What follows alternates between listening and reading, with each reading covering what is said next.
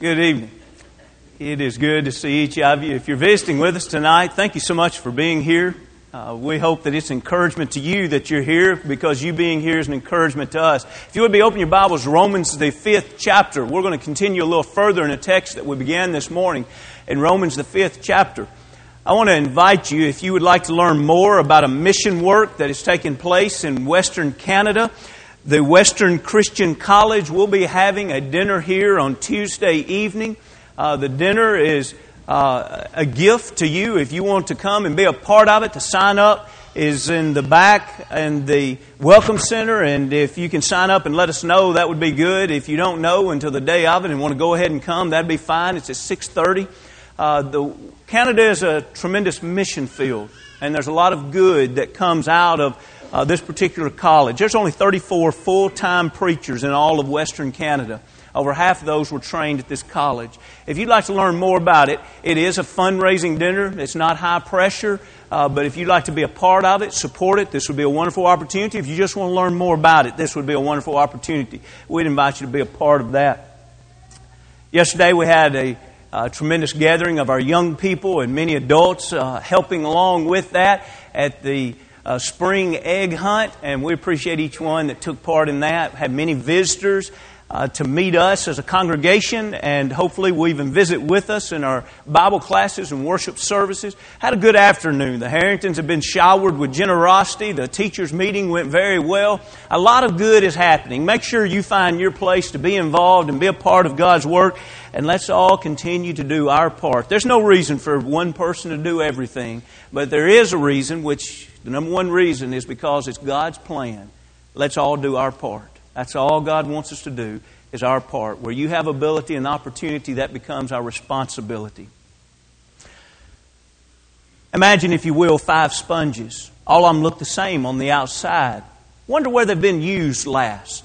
The only way you can tell is to squeeze them real hard and see what comes out. You squeeze the first one and Coca-Cola drips from it. That one must have been used to clean up the kitchen. You squeeze the next one and a comic smell comes. That must have been used to clean the restrooms. You go to another and a little drip of grease and motor oil comes out. That must have been used to clean the garage. You go to another and you squeeze it and poof, baby powder comes out. That was used in the nursery. And you squeeze the final one and you see some floor wax come out. Well, that was used to shine the floors.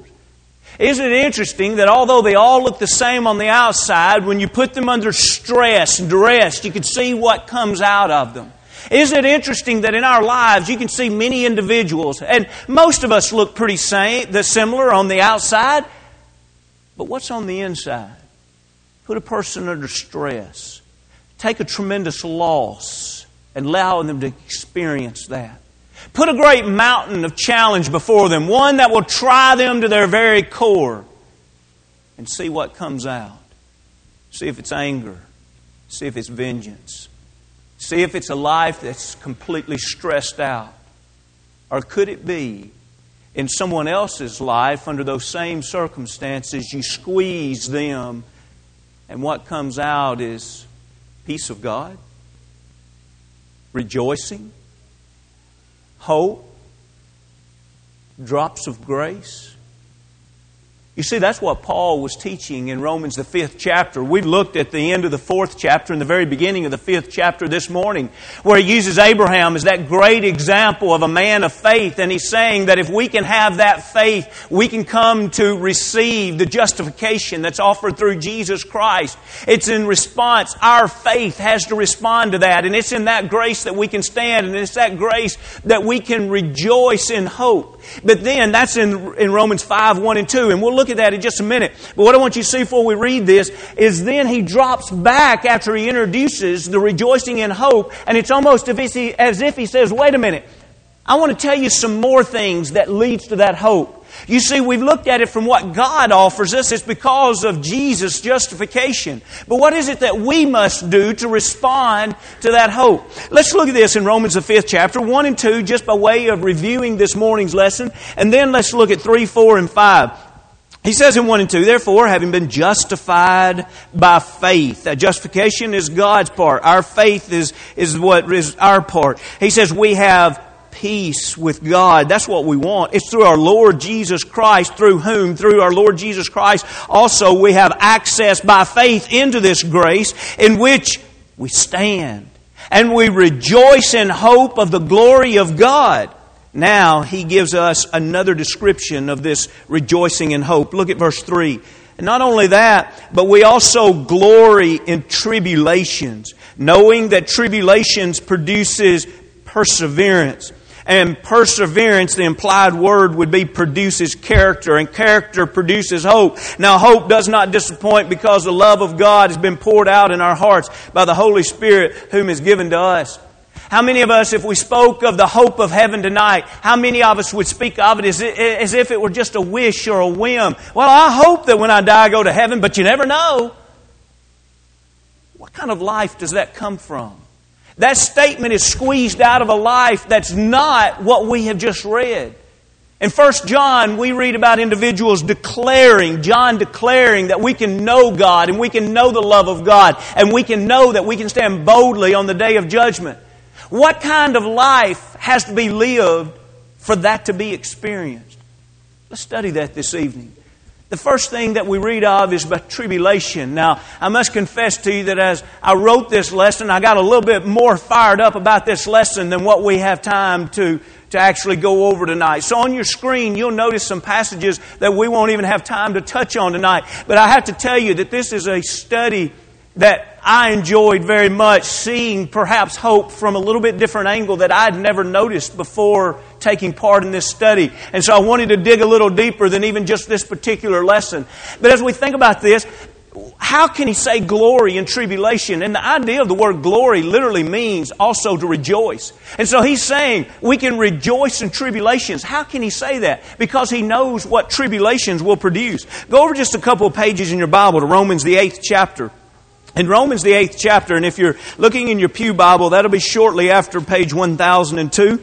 And as we look in the 8th chapter, let's just scan some things and let's think about Paul as a man that he knew how to glory in tribulations. And how could he do it? When we read in the 8th chapter in verse 17, he talks about us being joint heirs with Jesus Christ. In other words, we can receive an inheritance like Jesus received, but in order to do that, we also have to share in His suffering. Now, how could we do that? Notice this focus. He says in 18, "For I consider that the suffering of this present time are not worthy to be compared with the glory which shall be revealed in us." Paul, how can you go through such suffering? He says, I continually think about what's on the other side of eternity. And I realize that anything I had to suffer now, it's going to be worth it to have that glorious reward into eternity. He kept his focus. Now, along with this focus, notice as we skip down in 26, he also realized that he had support during times of suffering. Likewise, the Spirit also helps us in our weaknesses. The times that we're suffering, the time that we are weak, areas and situations in which we are weak. The Holy Spirit's with us, for we do not know what we should pray for as we ought, but the Spirit Himself makes intercession for us with groanings which cannot be uttered. Also, notice the truth about it. You know, oftentimes we believe that suffering is the worst thing that we could ever go through. Friends, that's not the worst thing we could ever go through. I suppose being unfaithful to God is the worst thing we could ever go through.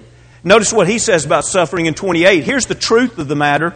And we know that all things work together for good to those who love God and those who are called according to His purpose. So even in times of suffering, what do I need to have in mind? I need to know that things are going to work out because I'm a child of God, that something good can come out of this bad situation. It doesn't mean the situation's good, but something good can come out of it. Now, I also need to see that I have protection in times of suffering. Look at 31. What then shall we say to these things? If God is for us, who can be against us? Wow, now that gives you some support in times of suffering. We've already talked about the support of the Holy Spirit. Now he speaks about the support of having an almighty God, the Father, that stands on our side. Think about when you were a little boy and it seemed like everything, or a little girl, and it seemed like everything was falling apart. And then you had perhaps a parent that if they just stood beside you, you knew that you were going to be all right. They could protect you. They could make it right. That's what God the Father is showing us a picture here to say that if God's for us, who could be against us? And then we see, we've talked about the Spirit, we've talked about the Father. Now look at Jesus Christ in verse 35. Who shall separate us from the love of Christ? And the very first thing that he asks is, shall tribulation? And then he mentions distress, persecution, famine, nakedness, perils, or sword. Friends, the point that he's making here is that our relationship with Christ is so strong that nothing can break that relationship with Christ except us. There's no trouble that we go through that's so hard that we can honestly say, it was that trouble that pulled me away from Jesus. No. We may have decided to leave Jesus during that trouble, but that tribulation didn't do it because our relationship with Christ is too strong for that to happen. Friends, that gives us encouragement in a time of trouble. And we see the reward of that in 37. Yet in all these things we are more than conquerors through Him that loved us. Glory or joy in tribulation. Friends, at the times that I feel like things are so heavy and maybe I'm even saying to myself, it couldn't get worse, I need to open my spiritual eyes. We're talking by faith here. And realize God the Spirit is at work in my life right now. God the Father is standing by my side right now. Christ, my brother, has such a strong relationship with me that He won't leave me over any tribulation. Do I see tribulation in such a powerful way? I think about the illustration. And if any of you grew up with mothers or grandmothers that did needlework, you'll know exactly what I'm talking about. There was a little boy that was set on the floor, and he would look up at what his mother was embroidering. And from his view, looking up, it was just a mess of threads hovering under a hoop. And he oftentimes would say to his mama, "Mama, that looks so bad. Mama, that's just a mess. Why are you spending all that time on that?" And she would say, "In a little bit, I'll put you on my lap and I'll let you see it from my side." And then at the proper time, she would lift up her son, she'd place him on his knee, and his eyes would behold a beautiful sunset or a beautiful landscape or a beautiful picture with every needle and thread having been put in its proper place. Please get this. I believe the book of Job would teach us this in the 42nd chapter and verse 5. I believe that from our side that oftentimes tribulation just seems like a horrible mess. And I believe with all of my heart we'll step over into eternity on the other side and God will say, "Let me show you from my side. Let me show you the person that you grew to become because of that mess. Let me show you the lives that you touched because of your faithfulness through that mess. Let me show you how others were built stronger, grew stronger because of that situation." Friends, we just don't know all of the ways we impact others through our faithfulness. But if I can't remain faithful during times of tribulation, I myself will never grow stronger, and I'll never be the example for others to grow stronger either. You see, it's in tribulation that literally means a time of testing. And the question that I have to ask myself is, am I passing this test? Look with me, if you will, over to 2 Peter. 2 Peter, as you're turning there, I want to introduce to you this second point as we've already read. We're just taking the text as it's read. We see that we glory in tribulations because it's in tribulations that produces. Now think about the word produces. It literally makes. In other words, someone would say, I wish I could just be a person of perseverance. And Paul would write and say, okay, you stay faithful in times of tribulations. You find things to glory of in times of tribulation, and you can become a person of perseverance. Now, when we look at 2 Peter, that's really the whole theme of 2 Peter is not falling away from the truth. Let's scan a few verses. Do you remember those verses back in 2 Peter 1 and verse 5 where he says, add to your diligence faith, your faith virtue, to your virtue knowledge, knowledge self-control, and then perseverance, and then godliness, brotherly kindness, and love. He lists these things that we're to be adding these things into our life. And notice what he says in 9. For he who lacks these things is short-sighted. You see, when we're living in life and we make decisions based on short term, we make the wrong decisions. When we do not add these things to our life, we're living short-sighted. Now notice what's going to happen. Even to blindness, and has forgotten that he was cleansed from his old sins. Now this is interesting to me. He says when we don't have these things in our life, well, number one, we're not looking toward eternity. Our vision is too short-sighted, but also our memory is very short. Here he's writing to people that have become children of God. And he says, you've forgotten what you said you were going to become. You have forgotten what you were going to turn away from. Now, notice as we continue reading in 10. Therefore, brethren, be even more diligent to make your call and election sure. For if you do these things, you will never stumble. That's a bold word, or bold phrase there. Never stumble. How is it that we can never stumble? He says if you'll just keep doing the right thing over and over. But sometimes, and especially in times of tribulation, it's hard to do the right thing. Now he talks about that as we go over into the 2nd chapter.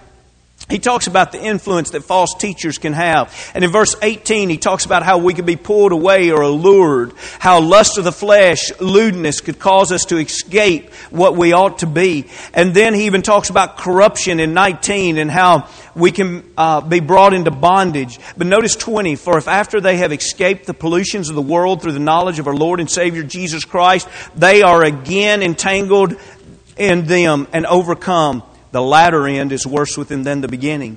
For it would have been better for them not to have known the way of the righteous than after they have known it to turn from the holy commandment delivered to them. Now notice these two illustrations. But it's happened to them according to the true proverb, a dog returns to his own vomit, and a sow having washed her wallowing in the mire. What's his plea here in Peter? He's saying once we're on the path of living by the truth, don't leave it. There may be fleshly things that urge us to leave. There may be that corruption and that carnal nature that pulls at us. He says, don't leave it. Now he's given in the 1st chapter all of the faith and the virtue and the knowledge and the perseverance. He says you stick with those things and you have the sight that you ought to have and you won't stumble. You pull away in these things. Now, what about if we make this decision to pull away? He says realize the worst for you, the end is going to be worse than if you'd never served to begin with. Let that sink in. Someone's out in the world and they've never become a child of God. Those of us that have become Christians, if we decide to leave God, things are worse for us than those that never became a Christian. And he illustrates it by saying a dog that turns to his vomit. It's hard to picture. It's hard to watch.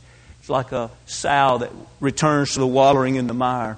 Do you remember in Revelations, the 3rd chapter, the church of Laodicea? Do you remember how it says in 15, I know your works, that you are neither cold nor hot. I could wish that you were cold or hot. Now listen to 16. So then, because you are lukewarm and neither cold nor hot, I will vomit you out of my mouth. Well, it's interesting that we've read 2 verses back to back about vomit. And both of them about individuals that stopped being faithful to God. Now, when we read back in Peter, it was individuals that fell completely away from the Lord. And he says, now that's like a dog returning to its vomit. But here, this one in Revelation is the church of Laodicea. This is a church that they were not by any means ready to say, we give up on God. They just didn't want to say we're wholeheartedly devoted to God. They wanted to hold a little bit to the world and hold a little bit to the Lord. Now, this may be hard for you and I to grasp from our human calculations, our meditation. But I'm not asking you to believe this by your own standard. I'm asking you, will you believe this from the Word of God? God would rather you be cold completely in the world than for you to be here tonight and then go and live for the world tomorrow. And then you show back up Wednesday night or Sunday and act like you're a Christian again. God says, I'd rather you be completely cold. I'd rather you be completely hot but I can't stand it when you're lukewarm. I'll vomit you out.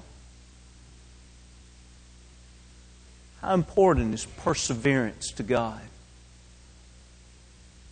Friends, God wants our all, or He doesn't want any. Now again, I say to you, from our common sense reasoning, that doesn't make sense. That's the point God makes over and over in the Scriptures. That's why we read so often about steadfastness. That's why we read about without wavering. That's why we read about faithfulness. The many, many ways that God urges us to give our all to the Lord. Now, as we think about a life that's gone through times of tribulation and has remained faithful during that tribulation, they persevered. Note this. He says that is what produces character. Now, many of you junior high and elementary kids, you have studied about character in school. The Character Counts campaign has been very active in many school systems for many years. And from a secular view, we learn about character from one angle and one approach. But from the Scriptures, we learn about it in its purest, most holy approach. What is it that builds a life of character? When we think about what builds a life of character, we think about the Scriptures saying it's going through times of tribulation, it's persevering, and that's literally what we become.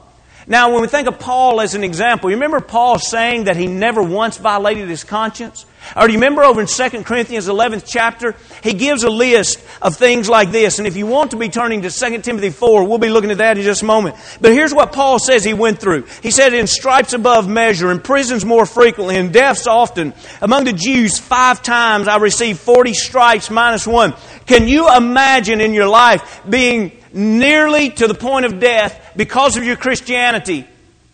Not once, but many times. Now, many of us sit around and talk about, I remember one time going to this vacation or going to this location or going here, and talk about the various things we did. What if you were Paul and you sat around and said, oh yeah, I've been there and I almost died there. Yeah, I was there. Yes, I almost died there too. Yes, I've been there. Yes, I almost died there. Oh, scourgings, the whip, a bareback, 39 times. Each time, yes, I received that 5 times. Beaten with rods? Yes, I've been beaten with rods. Stoned a few times? Yes. Shipwrecked many times. Hunger and thirsting, the care of all the churches, and that's just a few of the many things he listed there. What's the point? The point is this. Paul was the same. That's character. He made his stand in righteousness. He was the same no matter what the situation. No matter what people around him believed, he was committed to the cause of Jesus Christ. No matter what it cost him, he was committed to the cause of Jesus Christ. As a matter of fact, when we look back, and if you'll look in some of your English dictionaries, and you'll look back to see the root of the word character, this is real interesting. Back in the 12 and 1300s, it came from a Greek word that meant the tool to etch in stone.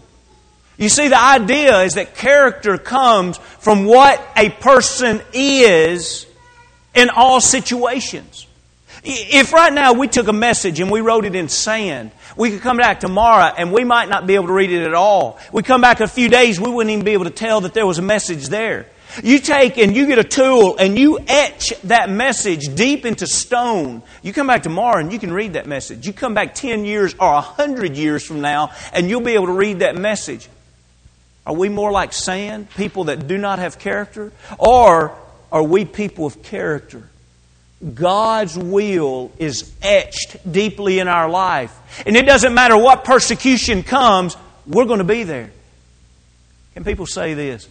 Well, what do you think he or she's going to say? You know, this decision that we've got to make in our company, it has to do with a lot of money. You think they'll go ahead and go for this? The other person says, Yeah, I think they will for that kind of money. Oh, you think they'll sacrifice their character for that? Yeah, I think they will. Hey, what do you think they're going to do over here? Oh, you think they'll do something immoral like that? Oh, yeah, I think in this situation they will. How'd you hear them talking? What kind of language? Talking about who? Talking about what? Surely not them. Oh, yeah, you ought to hear them talk. That's the person they are.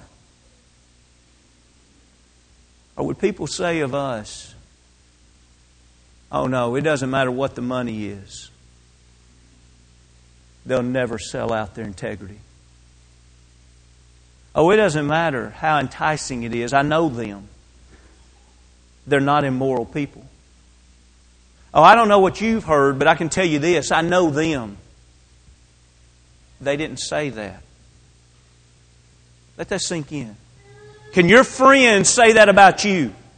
Oh, I haven't asked them, but I know this. They didn't say that. How can you know they didn't say that? Because I know their character.